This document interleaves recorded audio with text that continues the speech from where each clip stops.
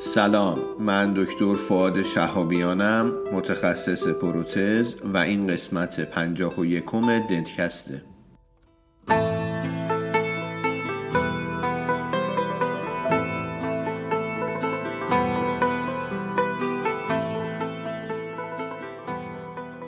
دنتکست مجموعه ای از پادکست هاست که در اون ما با همدیگه مقاله میخونیم. یعنی مقالات خوب و جذاب رو انتخاب میکنیم، پیدا میکنیم، میخونیم و با همدیگه به اشتراک میذاریم.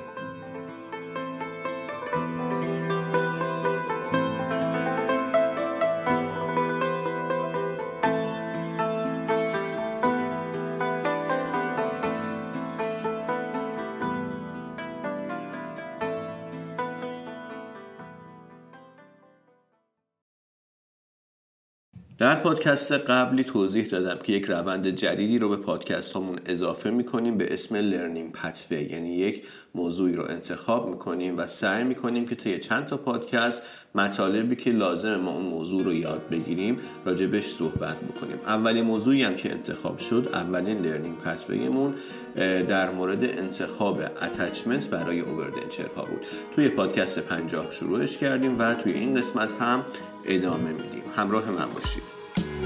عید خوبا رو برام زدی، با به پاهای من اومدی، باغچه قلبم و گل کاشتی، واسه زندگیم اومد داشتی، عشق دادی یاد این دیوونه، ساختی خونه از این ویرونه، کم که میارم میگیرم هی نشونت، میام سر میذارم رو جایم نشونت، وقتی نماسمون تاریک میشه شب میزنه، دوتا دل میمونه که با هم مرتب میزنه، بیله میشم به تو کم کم پیش من پروانه شی، وقت لالایی بیا روی گل قلبم بشی، وقتی نماسمون تاریک میشه شب میزنه، دوتا دل میمونه که با هم مرتب میزنه، بیله میشم به تو کم کم پیش من پروانه شی، وقت لالایی بیا روی گل قلبم بشی.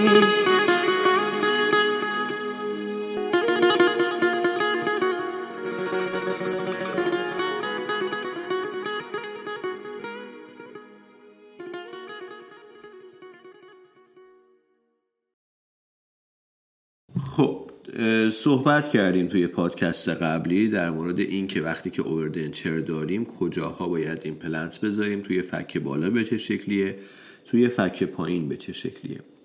میزان ساپورتی که توسط ایمپلنت ها انجام میشه خیلی بستگی به این داره که این ایمپلنت ها چند تان و کجا و به چه شکل قرار گرفتن. اووردنچر ها دو دسته هستن به دو شکل از نظر ساپورت، یا کاملا توسط ایمپلنت ها ساپورت میشن یا اینکه ایمپلنت تیشو ساپورتن، یعنی که توی ایمپلنت های توی اووردنچر هایی که ایمپلنت و تیشو ساپورت هستن نیروی اوکلوزالی که وارد میشه هم توسط بافت نرم اون جاهایی که دنچر قرار میگیره تحمل میشه و منتقل میشه به استخوان و هم توسط ایمپلنت ها، یعنی که یک مقداری از ساپورت به اصطلاح نیروهایی که وارد میشه توسط بافت‌های دهان خود بیمار توی اون قسمت‌هایی که دنچر بیرینگ اریاها توسط اونجاها انجام میشه.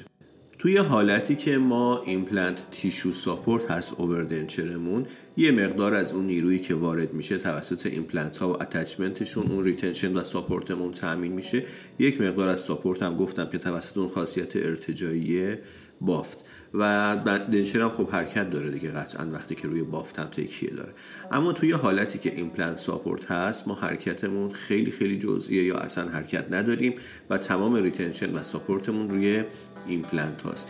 اتچمنت ها روی این نکته، روی این مسئله که اووردنچرمون ایمپلنت ساپورت باشه یا ایمپلنت و تیشو ساپورت نقش خیلی مهمی دارن که حالا راجبش صحبت میکنیم. خب گفتم که اووردنچرهای ایمپلنت تیشو ساپورت یک مقدار حرکت دارن، یعنی که بستگی داره که چه نوع اتچمنتی داشته باشیم و اینها، ولی در هر صورت حرکت دارن و به بافت هم تکیه میکنن. مثلا اگر دو تا ایمپلنت شما بذارید توی فک پایین تو نواحی کانین، بالاخره یه فولکرومی درست میشه و دنچر دور این حرکت میکنه حول این فولکروم. یک مقدار از نیرو و فشاری که وارد میشه این ریتنشن و ساپورت توسط ایمپلنت ها انجام میشه و مقدارش هم به بافت وارد میشه. پس ما باید اینا رو توی طرح درمانمون مد نظر قرار بگیریم.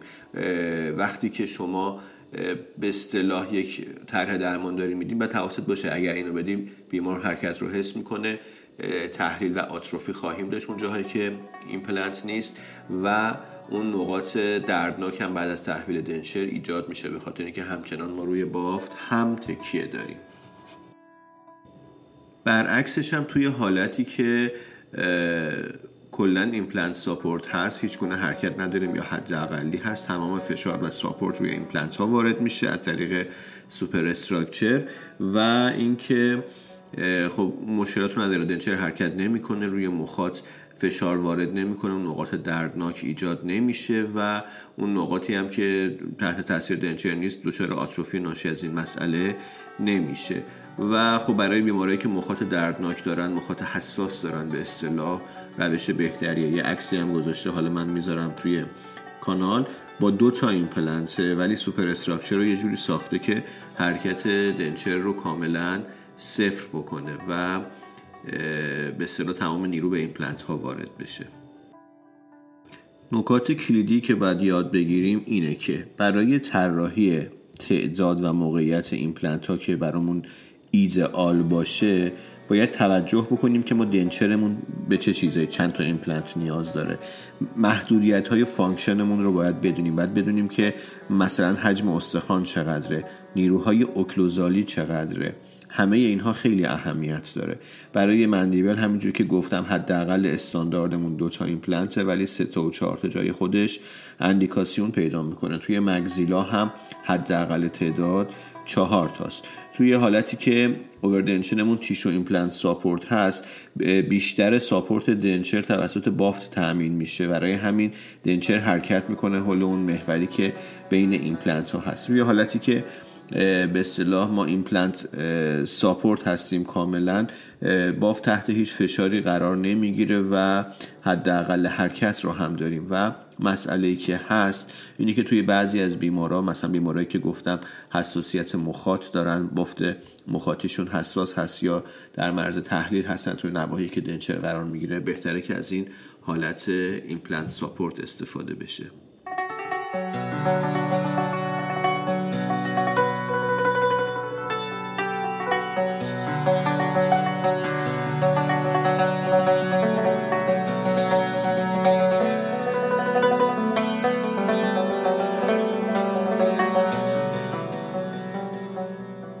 خب حالا میریم سراغ اتچمنت. حالا اتچمنت چیه؟ اتچمنت یه جزئیه که میاد داخل پروتز ما و به گیر و ثبات ما کمک میکنه. 2 قسمت داره، نری و مادگی. خب که اینا توی هم دیگه جفت میشن و کمک میکنن اون مواردی که ما میخوایم رو ایجاد بکنن، که حالا اسمشون میشه میتریکس. میتریکس میشه همون مادگی، اولش ام داره و دومی که نریه میشه پیتریکس، پی داره اولش.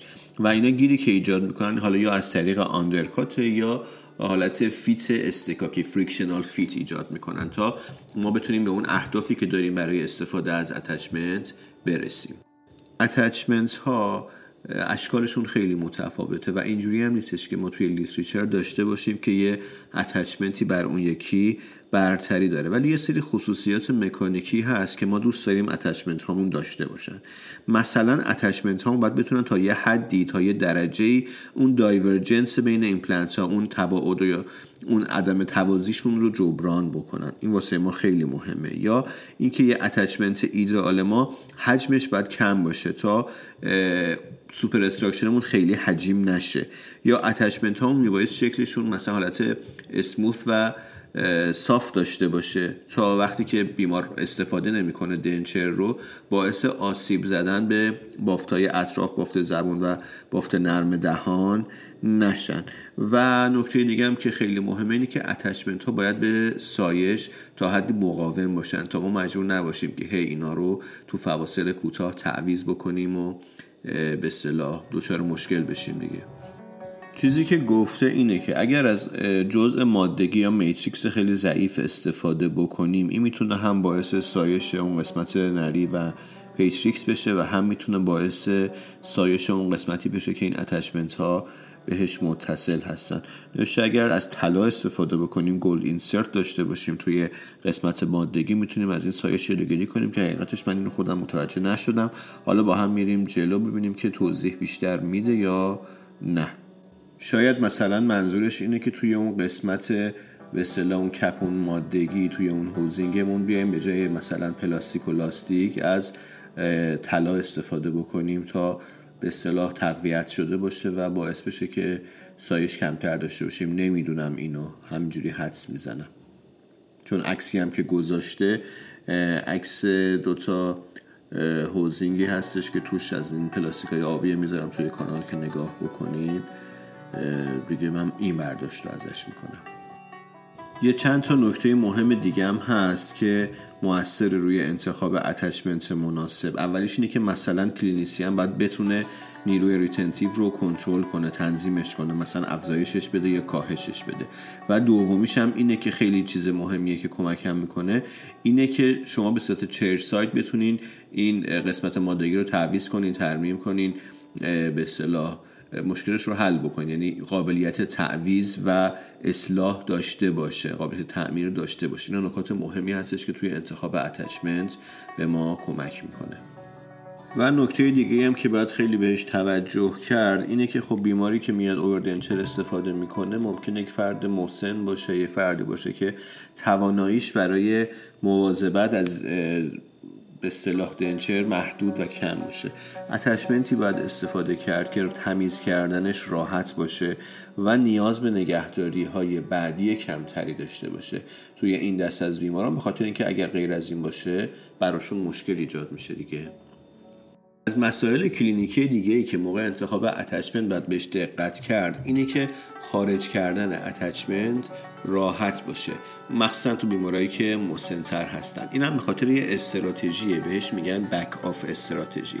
بک آف استراتژی یعنی چی؟ یعنی که خب ما یه سری بیمارای مسن داریم که به مرور اینا دارن توانایی‌هاشون و توانایی حرکتیشون رو از دست میدن.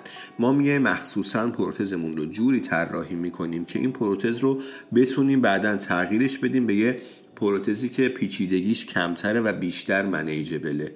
به این میگن بک آف استراتژی. بعد به این مسئله هم توجه کرد اگر بیمارمون یک همچین وضعیتی داره و ممکنه که نیاز داشته باشیم که پروتزمون رو تغییر بدیم و از این بک آف استراتژی پیروی کنیم. فاکتور دیگه راجع به انتخاب اتچمنت ها، همون جوری که صحبت کردیم راجبش، اینه که دنچرمون تیشو ساپورت یا ایمپلنت تیشو ساپورت. این هم مسئله خیلی مهمیه. مثلا وقتی که 2 تا ایمپلنت داری استفاده میکنی و حرکت اووردنچر رو داری، باید اتچمنت هایی بذاری که با حرکت به اصطلاح حول فولکروم این 2 تا ایمپلنت کامپتیبل باشن، نباید این حرکت رو محدود بکنن. وقتی که تعداد ایمپلنت ها بیشتر بشه و بریم به سمت ایمپلنت ساپورت و به اصطلاح ایمپلنت های بیشتری داشته باشیم تا نیرو رو تحمل بکنن، میتونیم جوری اتچمنت انتخاب بکنیم که به اصطلاح محدودیتمون کمتر میشه توی انتخاب اتچمنت. توی 2 تا محدودیت بیشتره، چون نباید حرکت محدود بشه. این حرکت به اصطلاح حول فولکروم باید وجود داشته باشه.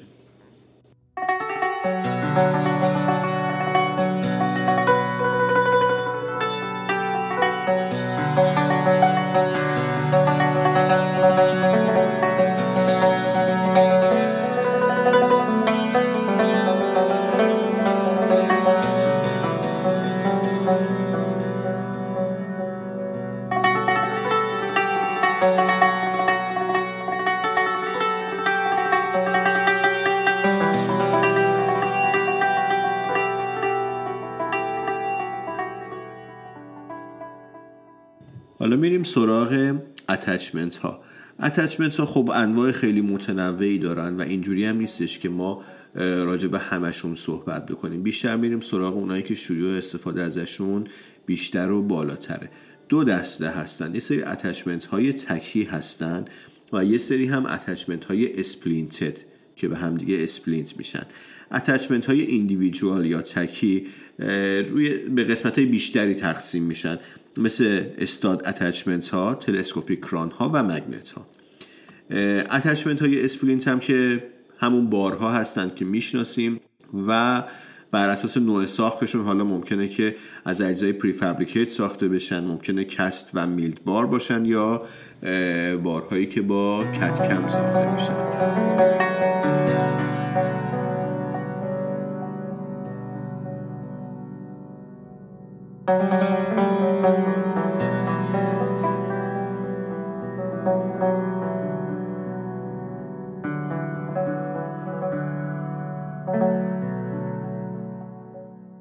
اولین اتچمنت ها خب استاد اتچمنت ها هستند که هم برای اووردنچر هایی با 2 ایمپلنت اندیکاسیون دارن و هم 4 ایمپلنت. مزایاشون زیاده، قیمت اولیه‌شون پایین تره، اون هزینه اولیه‌ای که خب باید برای خرید قطعات پرداخت بشه و از لحاظ ابعادی هم خب وقتی که ما محدودیت فضا داریم خب خیلی به ما کمک میکنه، چون فضای کمتری رو اشغال میکنن. دسترسی بهشون برای بهداشت هم راحت تره و پروسه ساخت و تحویل به بیمار حتی میتونه چرچ ساید باشه، خیلی راحت تره. به اشکال مختلفی وجود دارن و گیره مختلف دارن، یعنی میزان گیری که ما میتونیم از اینها بگیریم وابسته به اینکه چه شکلی رو انتخاب میکنیم، چه مدل رو انتخاب میکنیم متفاوته. یه مدلایی هستش که حالا باعث میشه که حتی ما بتونیم اگر عدم توازی بین ایمپلنت ها تا 60 درجه هست این عدم توازی رو جبران بکنیم. اما از معایبشون اینه که در بلند مدت هزینه ریپیر و نگهداریشون بالاتره و مشکل زاتر هستش و مسئله دیگه اینه که همه مدل هایی که وجود دارن اینجوری نیستش که بتونن عدم توازی رو جبران بکنن. بعضی از انواع هستن که باعث میشن که گیر غذایی و بیوفیلم بیشتر تجمع داشته باشیم، گیر غذاییمون بیشتر باشه و اینکه بعضی از انواع هم هستن که خب خیلی سریعتر ریتنشنشون رو از دست میدن و نیاز به تعمیرات بعدی دارن. در مورد تلسکوپیک کران ها نوشته که هم میشه توی 2 ایمپلنت استفاده کرد هم 4 ایمپلنت و مطالعات کمی روی اینها انجام شده نسبت به بقیه اتچمنت ها، ولی خب همین مطالعات کم هم گفتن که بیمارا ازش راضی هستن و نیاز به مینتیننس کمتری داره. در این حال این اتچمنت ها نیاز دارن که ایمپلنت هاشون موازی باشه و مهارت لابراتوار هم برای ساخت اینها باید بالا باشه و هزینه‌اش هم بالا هستش. یه سری اتچمنت دیگه داریم به اسم مگنت ها که این مگنت ها هم باز دوباره میشه برای 2 و هم 4 ایمپلنت استفاده کرد. برای افرادی که سنشون خیلی زیاده و نمیتونن به صدا دستندون و وقتی که اتچمنت ها گیرشون خیلی زیاده از دهان خارج کنن میتونیم از مگنت ها استفاده بکنیم که خب این جزء عیب هاشونه که کمترین میزان گیر رو دارن، ولی خب در عین حال وقتی که نمیدونم دیدید یا نه، وقتی که بیمارتون مسنه و شما اتچمنت استفاده کردید گیر خیلی خوبی داره، معمولا برای درآوردنش عذاب میکشه. این اتچمنت ها کاربردشون برای اینجور مواقع هستش. بارها هم در مورد 2 ایمپلنت ها اندیکاسیون دارن و هم 4 ایمپلنت ها و کراس سکشن های مختلفی دارن، یعنی سطح مقطع هاشون به شکل های مختلفی هست و میتونن جوری طراحی بشن که به اصطلاح مانع حرکت اون حول محور اکزیالی که گفتم 2 ایمپلنت یه محور اکزیال دارن اووردنچر باید حول این حرکت کنن، مانع این حرکت نشن.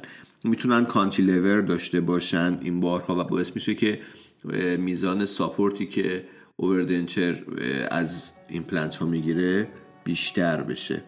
ریتنشن خیلی خوبی دارن، نیاز به مینتیننسشون پایین تره و مشکلاتی که دارن اینه که هزینه اولیه‌ای که دارن نسبت به استاد اتچمنت ها بیشتر هستش، تمیز کردن زیرش سخت‌تره نیاز به فضای بیشتری دارن، فضای عمودی بیشتر و ممکنه حتی مخاط زیر بارها دچار هایپرتروفی بشه. البته یه نکته رو خودم اضافه بکنم توی این منبع نیست، اونم این که گفتیم که میتونیم کانتیلور داشته باشیم توی بارها. این کانتیلور رو شما سعی کنید که محدود کنید به حالتی که 4 تا ایمپلنت دارید، به خاطر اینکه وقتی که کانتیلور میذارید حرکت اووردنچر محدود میشه، تمام فشار وارد میاد به ایمپلنت ها و ایمپلنت ها همه چی رو تحمل میکنن. وقتی که تعداد ایمپلنت ها کم باشه بعداً دچار مشکلات میشید. پس اگر 4 تا ایمپلنت باشه این نیرویی که وارد میشه بین 4 تا ایمپلنت تقسیم میشه. حداقلش اینه که اون فتیکی که قطعات پروتزی پیدا میکنن به خاطر نیرو کمتر میشه. پس حواستون باشه که این کانتیلور ترجیحاً باید روی 4 تا ایمپلنت باشه، روی 2 تا کانتیلور نداریم. خب از اینجا به بعد این مدول تموم شده، داره خلاصه هاشو میگه. خلاصه هاشو خب تصویری درست کرده، خیلی قشنگه. من اسکرین شات میگیرم و براتون میذارم تو کانال که روند انتخاب اتچمنت برای مگزیلا و مندیبل رو روی شکل مشخص کرده. اینو براتون میذارم تا ببینید و بهتر بتونید مرور کنید و متوجه بشید. این قسمت تموم شد راجع به نحوه انتخاب اتچمنت، ولی لرنینگ پثوی ما هنوز تموم نشده. لرنینگ پثوی ما 2 قسمت داره. یه قسمت اصول و تئوری داره که تو قسمت اصول و تئوریش ما این مسائل مربوط به انتخاب اتچمنت رو تموم کردیم. یه قسمت دیگه داریم تو همین اصول و تئوری که راجع به پروتکل های لود کردن اووردنچر های ایمپلنت ساپورته که این مربوط به یه کانسنسوس ITI هست، 5مین کانسنسوس ITI. این یعنی چی کانسنسوس؟ اینو توضیح بدم. این که ITI گروه علمی ITI میاد هر چند سال یک بار همه محققایی که حالا توی این مسئله دخیل هستن رو جمع میکنه و موضوعات مختلف رو با همدیگه بررسی میکنن و بعد به یه نتیجه‌ای میرسن و اون نتیجه رو به عنوان کانسنسوس منتشر میکنن. پس ما توی پادکست بعدی راجع به یک کانسنسوسی صحبت میکنیم که تو همین مسئله اووردنچر راجع به پروتکل های لود کردن اووردنچر های ایمپلنت ساپورت و بعد 5 تا کیس هست که من کیس ها رو نگاه میکنم. اینا قسمت کلینیکی این پثوی ما هست که اینا هم تو پادکست های بعدی پوشش میدیم و کلن قضیه اووردنچر رو با هم دیگه تمومش میکنیم.